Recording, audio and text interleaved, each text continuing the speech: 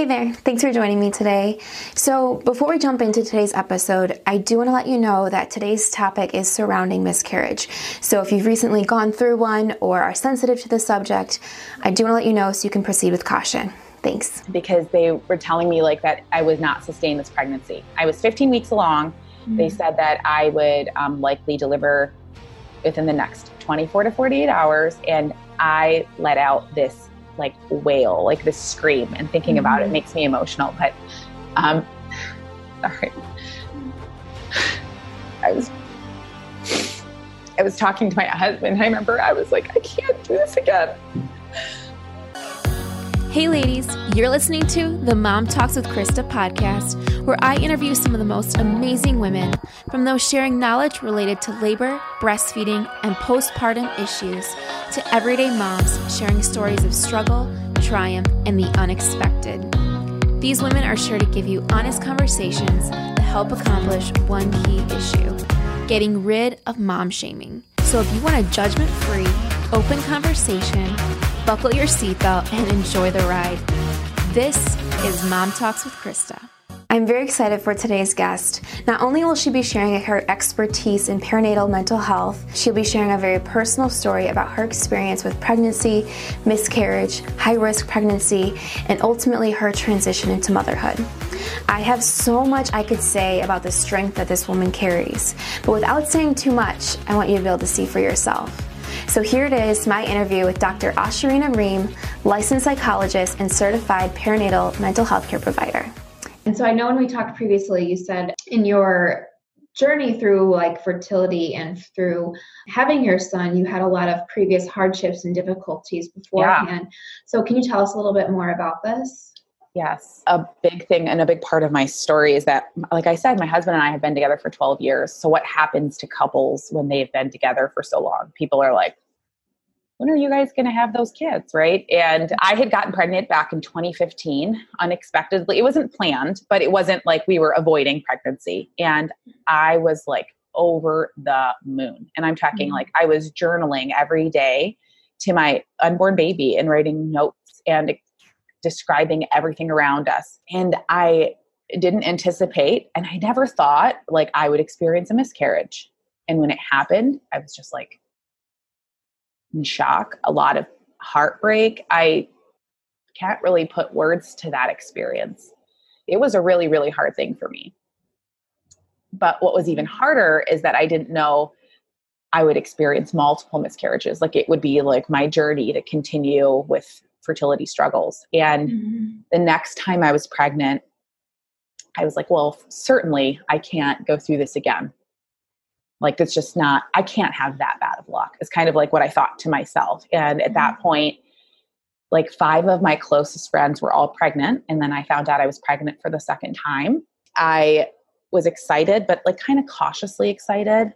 Mm-hmm. And I made it a little further along than I was the first time. And then I started to bleed again. And I was just no, this can't happen. And if you've ever experienced struggles with fertility, it's this tug of war between you want to have hope.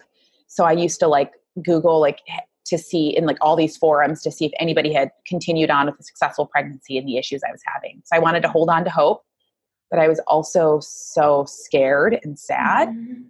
When I experienced my second miscarriage, I was just so angry. And I know I've shared about this a little bit before. I've written a blog about this as well, but I had a spiritual conflict for myself. I'm a person of faith. And for me, it was God, how could you let me go through this? That's what it felt like for me. I was broken. And at that point I was I don't want to even do this anymore.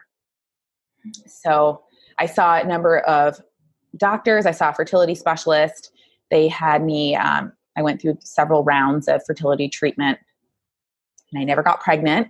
And it's that dream that you have, it feels like it's getting further and further away. This is the craziest part about it. I stopped because I was I am done. I don't want to go through this anymore. I don't want to try anymore. I'm exhausted. And I really hated who it was turning me into. I was becoming this fertility obsessed person, managing everything. The next cycle, I actually became pregnant on my own. And I was oh gosh, I was this is not going to be good. And that's I was that's where I was at with that experience. And that led me to my, my pregnancy, my third pregnancy. Wow. What were some of the, feelings and like some of the things that you went through this third time? I was really cynical. I was like, I don't want to say cynical, because I guess the way to describe it is I was guarded.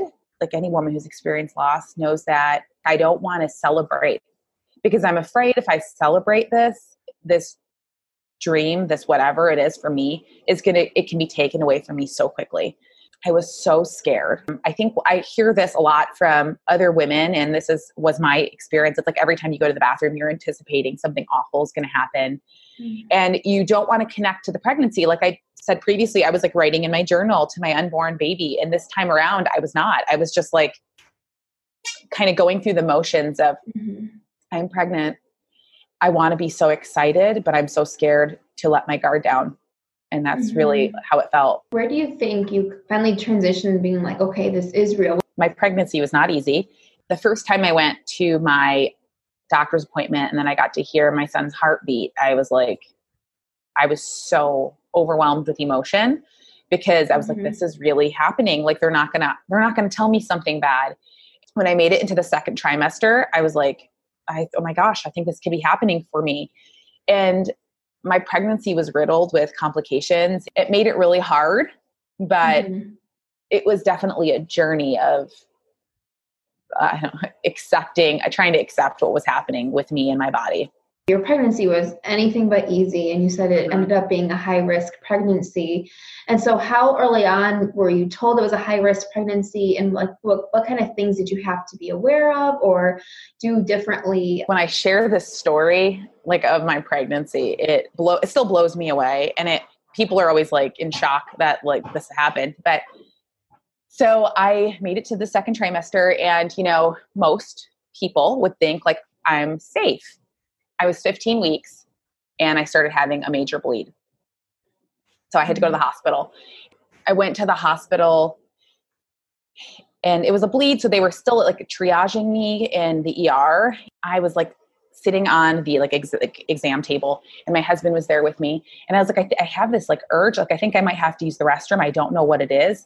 And I went to go stand up, and there was like fluid all around me and all underneath me. And then, the providers that were there were like, oh my goodness. It was a nurse practitioner that was there. She was examining the fluid, and she was like, I'm not certain, but it looks like you may have broken your bag of water.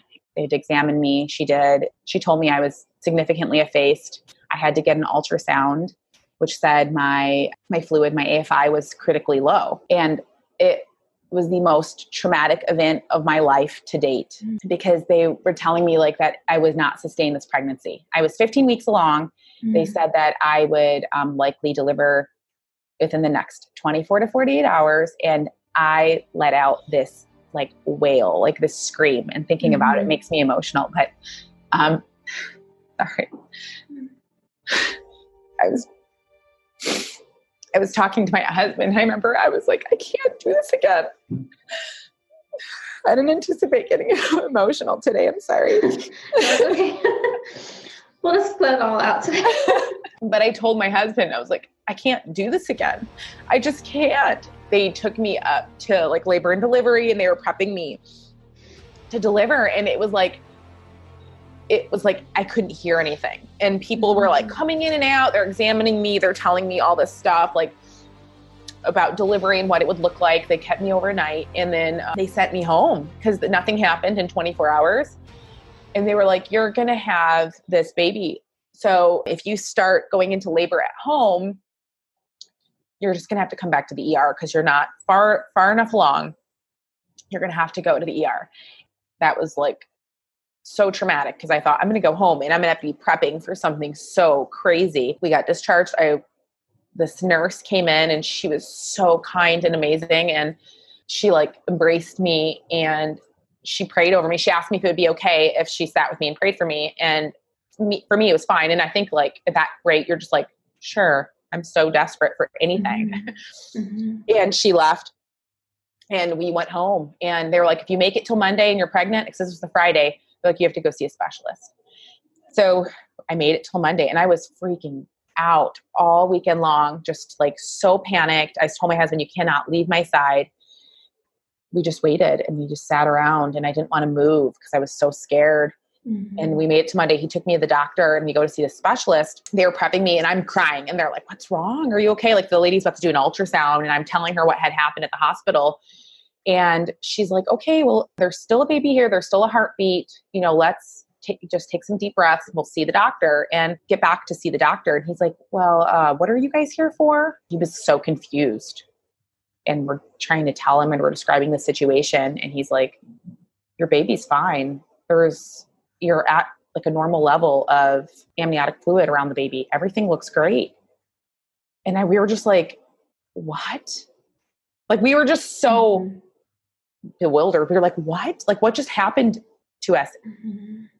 So everything, like I went back to my doctor. They were like, this is a miracle. We don't know what happened. We don't know how it happened. We just don't know the answers, but we're going to try to continue on and try telling a woman that's been through all of this, like just continue on, like nothing ever happened. I was so cautious for the rest of my pregnancy. And I share a little bit on like social media and in my blog. I didn't rest until I heard my son let out that first scream in the delivery room. And then I was like, okay, this is going to happen. And I feel like I didn't rest until that point, until I actually got to hold him in my arms and really got to realize that I'm taking you home. This is happening. It was a wild, wild ride. This podcast is sponsored by Mommy Knows Best. Are you looking for a lactation cookie that's not only effective, but tastes good? Mommy Knows Best offers an assortment of lactation cookies, brownies, and our newest ready-to-eat lactation cookies, perfect for our on-the-go moms. We offer 6 different flavors, including a dairy and gluten-free option. And let me tell you guys, you would not even know it's dairy and gluten-free unless someone told you. It's so good. Mommy Knows Best empowers all moms with the tools and resources necessary to give your newborn the best start in life. With an assortment of lactation treats and supplements that contain all natural herbal remedies traditionally and effectively used for generations to treat low milk supply. Whether you're a new mom or a pro, Mommy Knows Best gives you plenty of options, all of which are created with the health and safety of both baby and mom in mind. Right now, Mommy Knows Best is offering 20% off when you use the code MOMTALKS at mommyknowsbest.com. That's MOMTALKS for 20% off. Was the rest of the pregnancy after that pretty normal? They told me to take it easy, and I actually had to stay off of work for quite some time. So I was like, basically didn't get to do much until my 3rd trimester. Like I really wasn't allowed to like lift anything, like walk for like long periods of time until I was like 28 weeks. So it was a very boring sitting around. I was monitored like really, really closely. So I was at the doctor very often. And into my last trimester, I was there. I'm trying to think if it was twice a week. It was twice a week, every week. But I would get ultrasounds very, very, very regularly. And they called me like the frequent flyer. I'm like, because they just wanted to be sure everything was okay and everything was developing normally and this like nothing else was going to come about. So they just really monitored me really closely. And to be honest, it was something that I feel like helped alleviate my anxiety a bit because in a sense, it was like I was going for a date with my son and I was going to get to see him. And it felt good when I would leave those appointments just to know like, okay, everything is on track. So they kind of gave me, I was on bed rest for a while and then I had some restrictions and then they just monitored me really, really closely. What would you say this experience overall has taught you, or what have you like learned from it? There are a couple of things that I think I've taken away from all of it. And I think the first part is like, you can plan as much as you want for anything in life, not just your fertility, but you can plan as much as you want in life. There will always be circumstances and situations that go in a different direction. And it taught me that I can't control everything.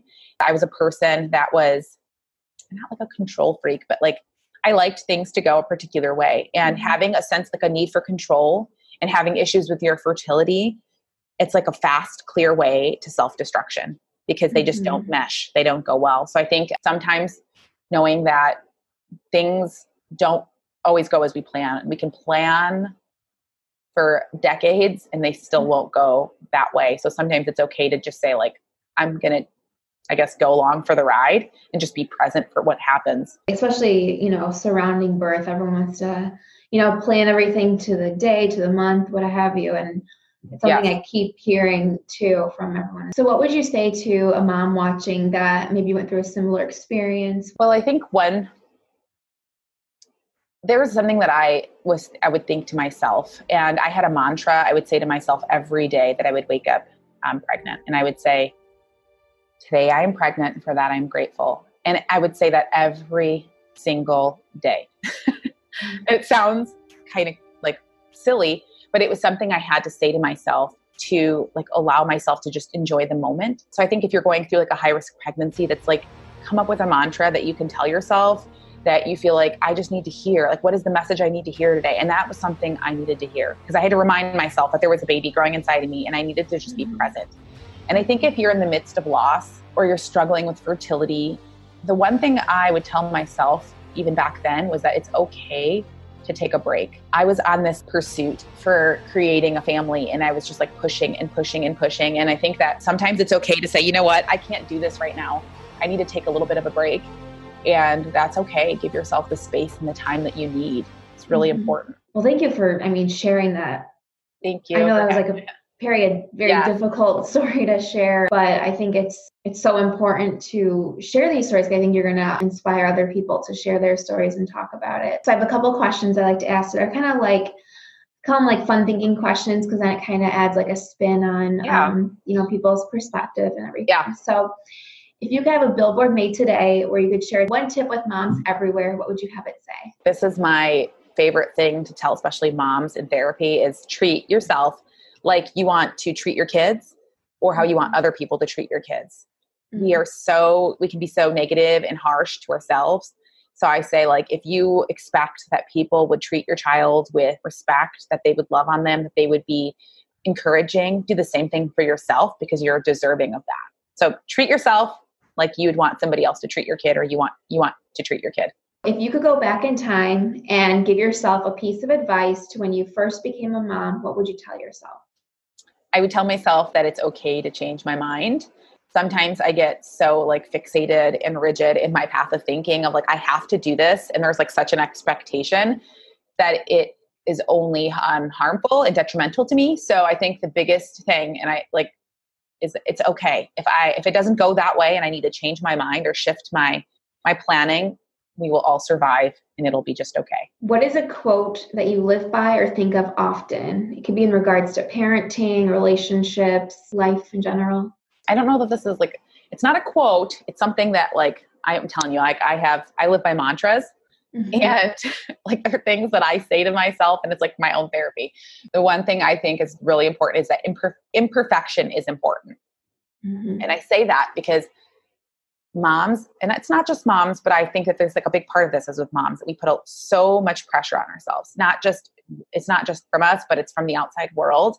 And we want to like be this perfect example of so many things for our kiddos. And I think that imperfection is important because our kids need to learn about failure. They need to learn about mistakes. They need to learn about how we fix things and problem solve. So that's like something I live by, that imperfection is important. So even in those moments where I feel like I'm struggling and things are a mess, they are a lesson. And that is really important. Mm-hmm.